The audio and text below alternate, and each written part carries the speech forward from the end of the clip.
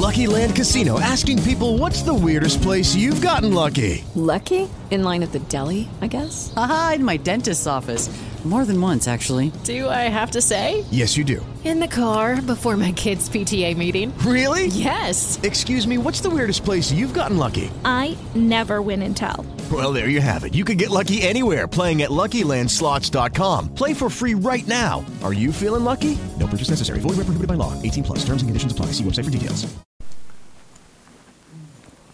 Well, fortunately, the clock isn't working.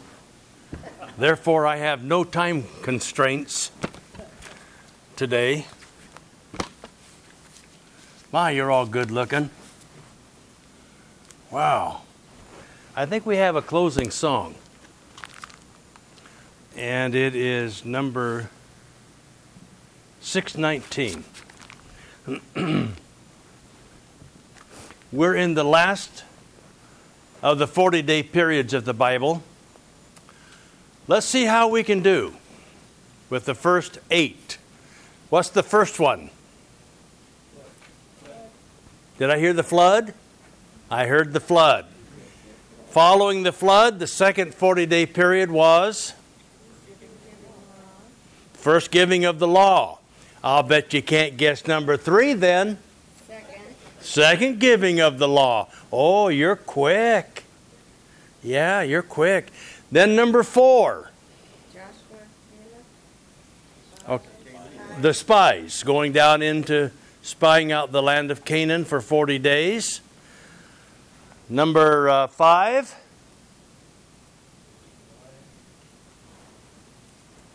I didn't hear that. Oh, who said that? All right, David and Goliath. Number 6. Oh, what's his name? Oh, yeah, we remember that. Elijah and Mount Horeb, the mountain of God. Number 7.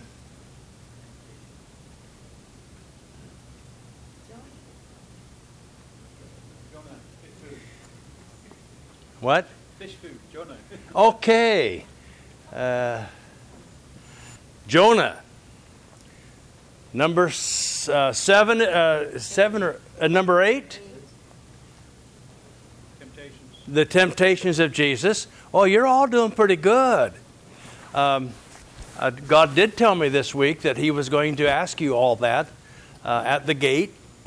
You will want to have that well rehearsed. Now, number 9 is the 9th one, the last one, which we'll review today and just a little bit. And that is the what? All right, the preaching of the kingdom. Jesus in the 40 days between the resurrection and the ascension. And if you can remember all 9 of those 40-day periods, you have an answer to every problem in life if you learn how to use it.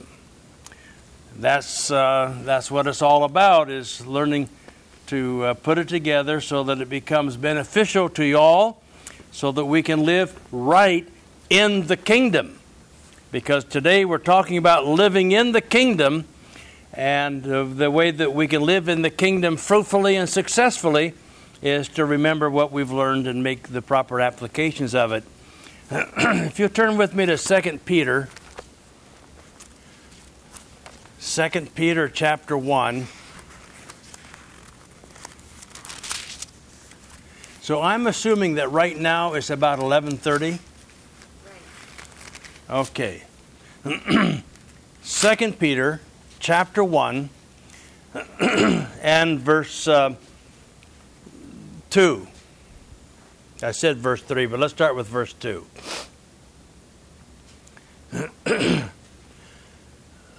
Before we read this, let me state this, that everything real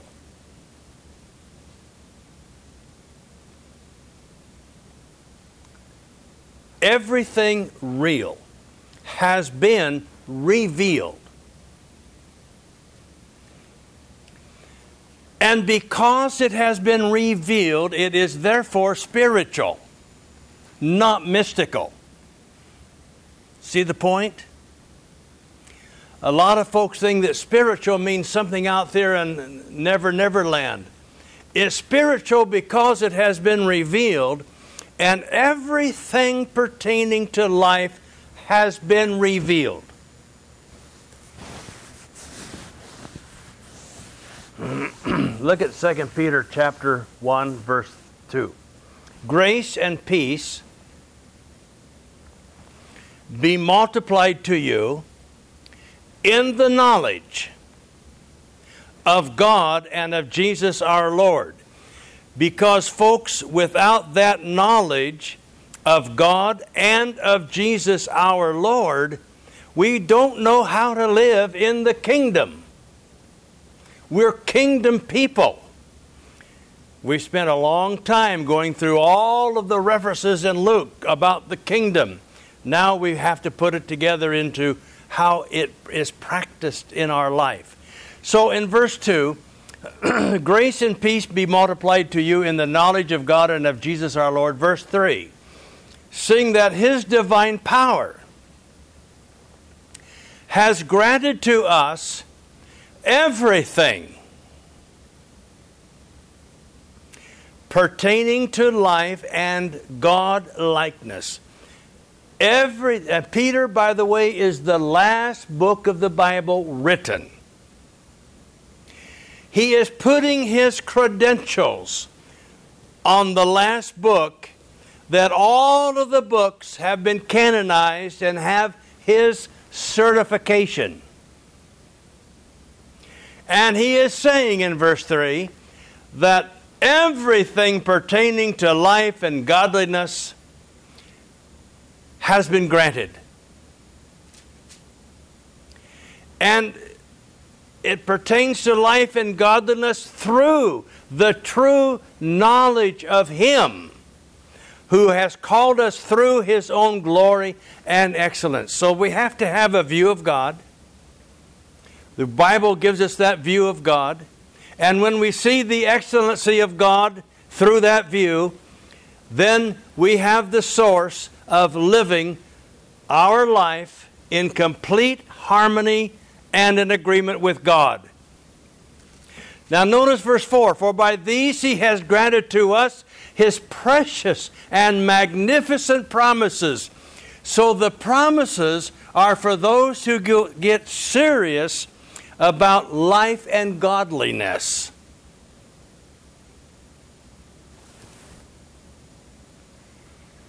For He has granted to us His precious and magnificent promises, so that by them you may become partakers of the divine nature. You may become partakers of the divine nature, having escaped the corruption that is in the world by lust. And we're going to develop that just a little bit later. But for now, we see that everything that's real, everything that lasts, has been revealed. Therefore, it is spiritual. And this church of Coolidge, Arizona, is known as the How-To Church. How do we live in the kingdom of which we have spent so much time talking about its perimeters? Go with me now quickly to Daniel. Daniel chapter 7.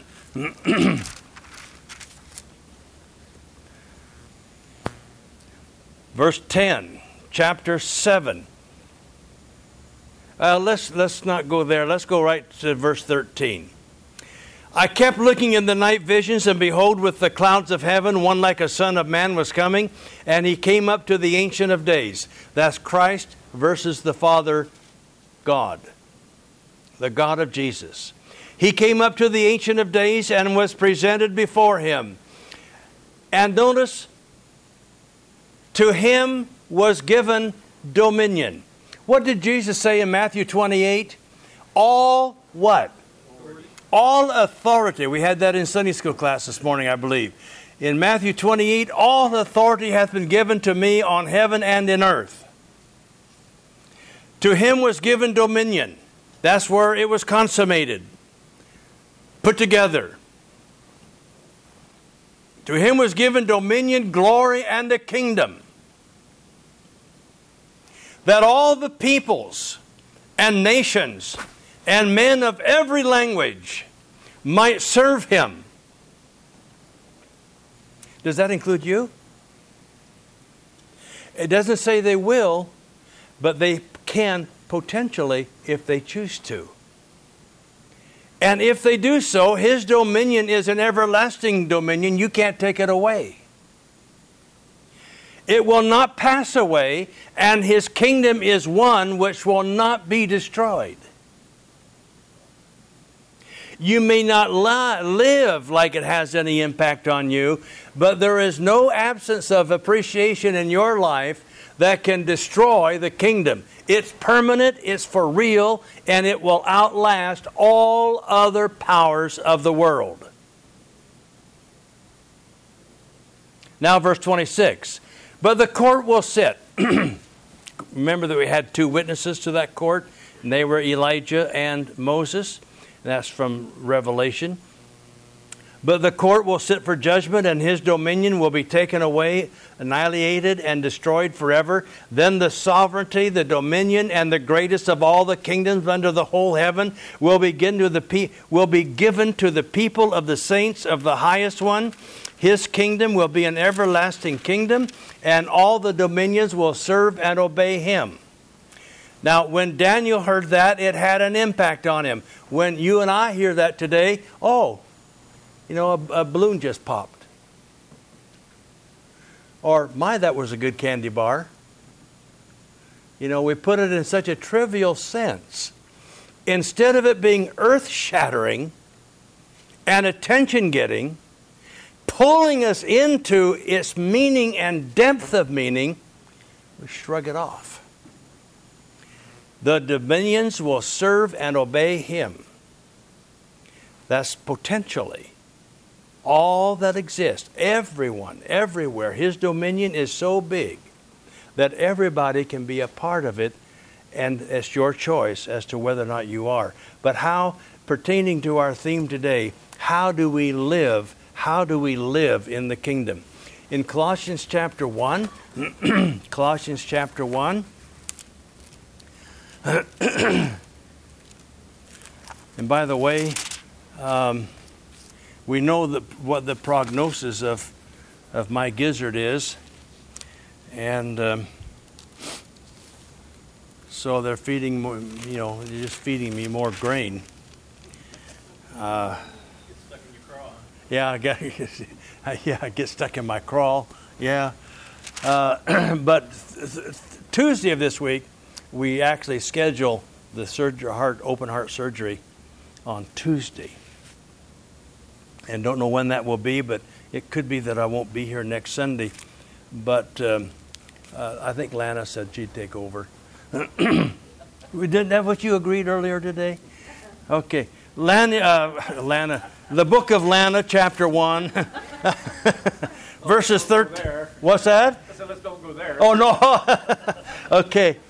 And anyway, they're going to do a valve job, and you probably can, I don't know whether I'll make it today or not, but anyway, they're going to do the aorta valve and replace it.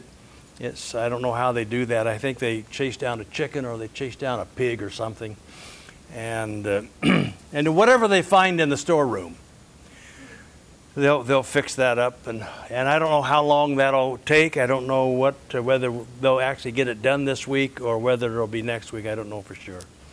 So that's what we're waiting for, and that is discovered or determined on Tuesday of this week. They know what to do. They know how to do it, I think. Okay, Colossians, and folks, have a good time with it. It doesn't bother me at all. Mike's back there had the same thing, but for a different reason. He's had open heart surgery, but they missed. Is that what you told me? No, they did it right.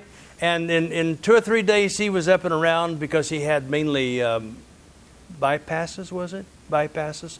And I don't have that problem. I just have a valve that is severely narrowed and it can't push the blood through, so all that blood goes into my lungs. And that's what causes the biggest problem that I have. Lungs are not designed to process blood from that part of them. All right, Colossians 1:13 and 14. Back to our theme, living in the kingdom. For he rescued us from the domain of darkness and transferred us into what does not yet exist. Oh, some of you were following. Well, that's encouraging. He rescued us from the domain of darkness and transferred us to the kingdom of His beloved Son, in whom we have redemption, the forgiveness of sin. That's the kingdom. That's the state of being. When you are in the kingdom, you have been redeemed and you have the forgiveness of sin. And when you sin after that point, you then have access to the Father, who, if you are faithful and if you confess your sin, He is faithful and just to forgive you your sin. But there is no forgiveness outside the kingdom. Did I say none? No forgiveness outside the kingdom. There is no redemption outside the kingdom. You had better be a part of the kingdom. Because if you want to be forgiven and you want to be redeemed, we sing about it, you have to be where it is, and it's in Christ, the kingdom of Christ. It's a state of being. So you have to say, am I or am I not? That's where you must be to be saved. And folks, in this kingdom, there is no place on earth like it. No place like the kingdom of God. And we, on that basis, need to sit up and take notice. So what's it like living in the kingdom? Let's just look at one verse today, Romans chapter 14 for a text. Romans chapter 14 and verse 17. The kingdom of God is eating and drinking and carousing. How many takers do I have? Yeah, everybody wants to be in on that one. But notice that isn't really how it ought to be read. For the kingdom of God is not eating and drinking, or even being here for Greg's omelets on Resurrection Sunday, but it is a help. Oh, yeah. I see that written. You see that written there? Oh, yeah. Yeah. What translation is that? I like it. So the kingdom of God is not eating and drinking, but it is righteousness. Oh, three things here. What's the first one? Righteousness, peace, and joy in spirit. That's in your spirit. Joy in your spirit, because your spirit is in alignment with the Spirit of God. For the kingdom of God is not eating and drinking, but it is made up of three things. The thing that characterizes the kingdom as we live in it is righteousness, peace, and joy. That's what it's like to be in the kingdom. Let's look at righteousness. Let's go to the book of Ephesians. Boy, I love it when that clock doesn't work. Look at Ephesians chapter 4 and verse 23 and 24. Ephesians 4, 23 and 24. And that you be renewed in the spirit of your mind. Now that's not a little separate entity out there floating around beside you wherever you go. That's how you're thinking. That's a part of you. That's what you are. Be renewed in how you think. Be renewed in what your thinking conveys to other people. And not only are you to be renewed in the spirit of your mind, but put on the new self, which is in the likeness of God, has been created in righteousness and holiness of the truth. Can't separate righteousness and holiness, and that likeness of God has been created. Your righteousness and the holiness of truth are from God. They are therefore spiritual. You can possess that. And when you have righteousness, that's the sum total of all of God's commands and all that He approves of. But preacher, I'm just a leaner. You know, I've been playing horseshoes most of my life, and all I get is a leaner. And that's really how I am. But folks, that doesn't cut it.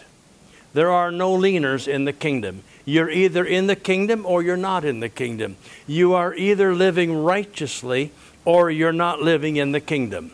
It's just pretty simple. Let's look at 1 Corinthians chapter 6. And I'm going to have to start weeding some of this out here real quick. But in 1 Corinthians chapter 6,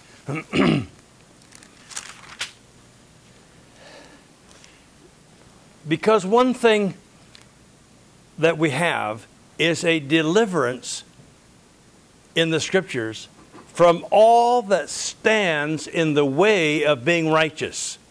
We have to move that stuff out. And the epistles are filled, even Colossians that Nathan read from this morning, are giving us ideas, the things that we have to weed out of our life that get in the way of us being righteous in the kingdom. Notice some of the things here.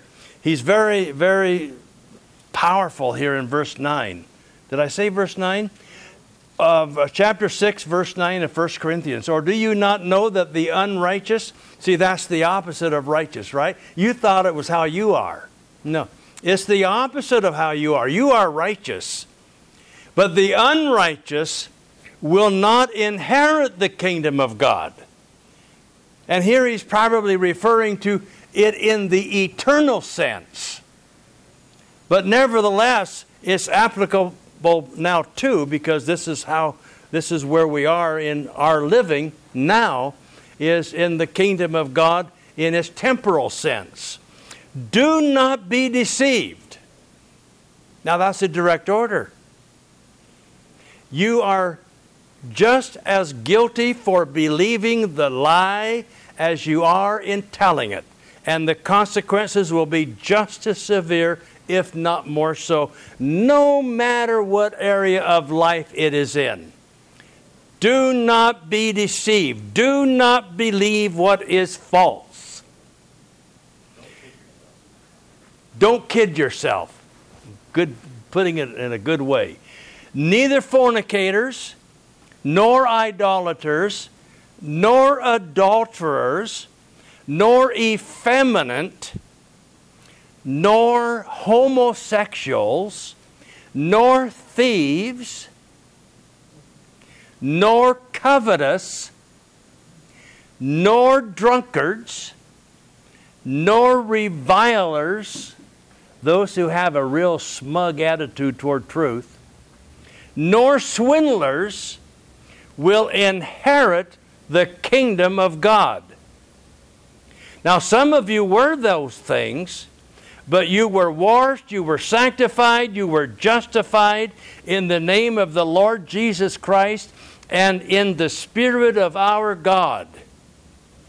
So he's saying, get your act together. You can be delivered from all that stands in your way of being righteous. Those who live in the kingdom are righteousness. It is the doing or the being of what is just and right. I got to read one more here in Proverbs chapter 30. You Bible scholars, that's in the Old Testament.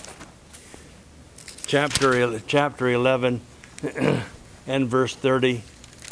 11:30. The fruit of the righteous, Proverbs 11:30, the fruit of the righteous is a tree of life. See, that's what's come forth of those who live a righteous life in the kingdom. That's a part of what it means to be in the kingdom, that you are being delivered in a continual life of all of those things that stand in the way of being righteous. You are serious about the things of God. You are acquiring all of the elements of which God approves for you in your life. That's righteousness. And the fruit of that is a tree of life. And he who is wise wins souls. If the righteous will be rewarded in the earth, how much more the wicked and the sinner will receive the due of their wages? Both have wages. Number two, first one is righteous. The first thing that living in the kingdom means that you're living a life that is righteous. That means that you're weeding out the things that stay in the way of you being righteous. It is doing and being what is just and right. And it isn't on how other people think about it or how you think others should be, but it is how you ought to be. It is always you, individually, must be righteous, and it makes no difference what or if anybody else is or not. That you're going, because you're in the kingdom, you're going to live up to the standard of the kingdom, and that means you're going to live your life in righteousness. It doesn't make any difference who or what somebody else is doing or not doing or wishing they could or couldn't do. Doesn't make any difference. You have to do what is right. It is your responsibility no matter what. Now, secondly, and very quickly, peace. Isn't that what it says in Romans in our text? Peace. And in one sense, peace is rest in contrast to strife and denoting the absence or end of strife. But it means essentially, it's from the Hebrew word shalom, which means that you are driven towards solutions. That means that people who are living in the kingdom are not just righteous, but they are driven towards solutions.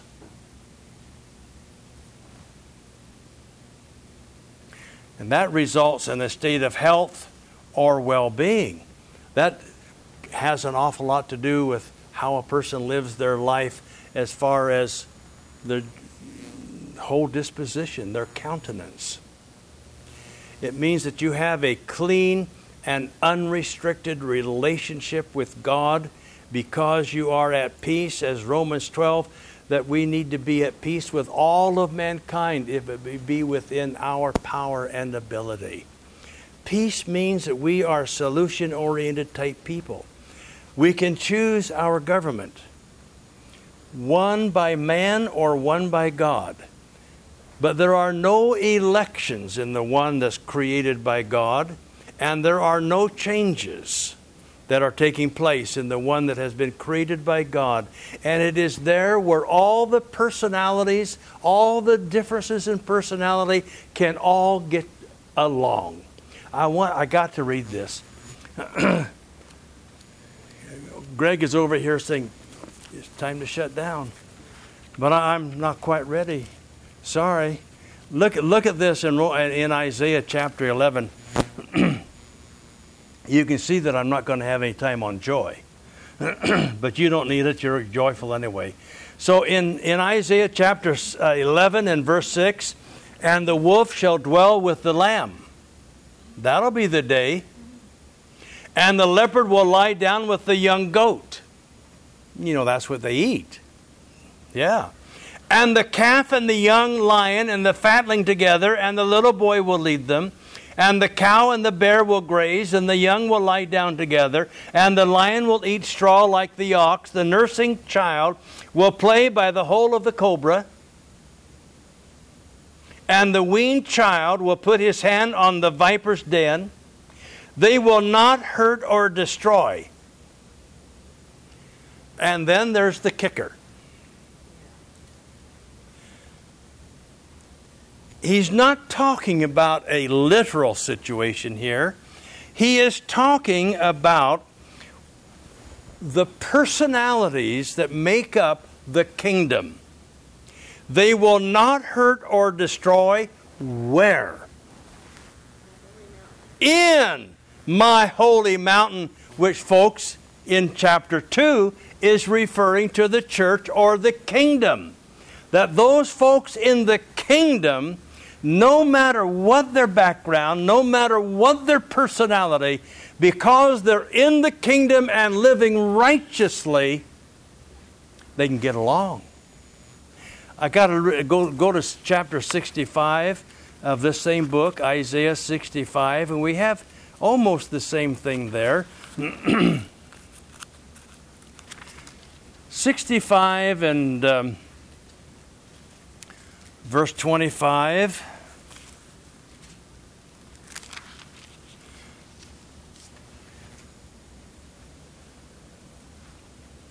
The wolf and the lamb will graze together. The lion will eat straw like the ox, and dust will be the serpent's food. They will do no evil or harm in all of what? My holy mountain. And then if you read the context in these verses that I have snatched out of a context, you'll discover that it's not meant to be taken literally. It's meant to be understanding that in the kingdom, in the holy mountain of God, in the church of the living God, of which we're talking about today as to how we ought to live, we can get along because we're living righteously and we're being governed by the authority of God.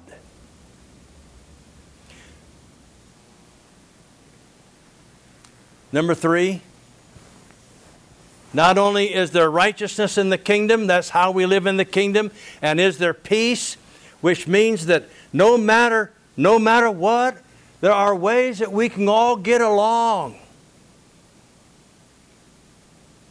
I get along with Tanya, and you thought that was impossible. That's right. Yeah.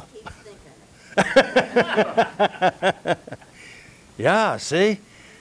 Now, look with me in Isaiah 51 since we're there. We'll just jump here, and this is our last point. Not the last verse, but it's the last point. We got 40, 50 verses left yet. But see, if I'm not going to be able to be here next week, I got to make up for it today, right? But we don't know that. Isaiah 51 verse 11, so the ransom of the Lord will return and come with joyful shouting to Zion. What we have today came from the Zion side, not the Mount Sinai side, but from Zion, which is a mountain in Jerusalem. Come with joyful shouting to Zion, and notice he is describing those who have been redeemed. Everlasting joy will be on their heads. They will obtain gladness and joy, and sorrow and sighing will flee away. Look at chapter 65 of this same book, verse 17. Psalm 65 and verse 17, for behold, I create new heavens and a new earth. Folks, the New Testament tells us that's the kingdom, that's the church, that's the new heaven and the new earth. Jerusalem and Judea and the temple of the Jews were the old heaven and the old earth. For the former things will not be remembered, that is the law, or come to mind. Verse 18. But be glad and rejoice forever in what I create. For behold, I create Jerusalem. Folks, that's the church. That's the new Jerusalem, talked about in Hebrews 12:23. I create Jerusalem for rejoicing. I create Jerusalem. That's who we are. We are the new Jerusalem. I create it for what? Rejoicing. And her people for gladness. I, God says, will also rejoice in Jerusalem and be glad in my people. And there will no longer be heard in her the voice of weeping and the sound of crying. You see, when the church is committed and the kingdom, living in the kingdom, predominantly we're working toward the righteousness of Christ in our lives.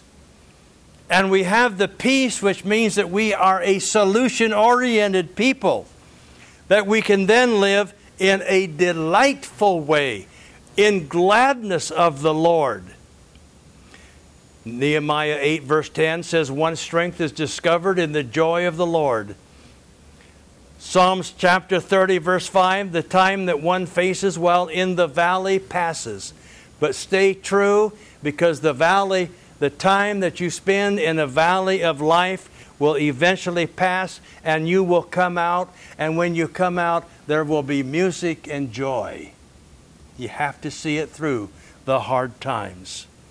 Soul winning in Psalms 126 verse 5 says it brings forth a joy.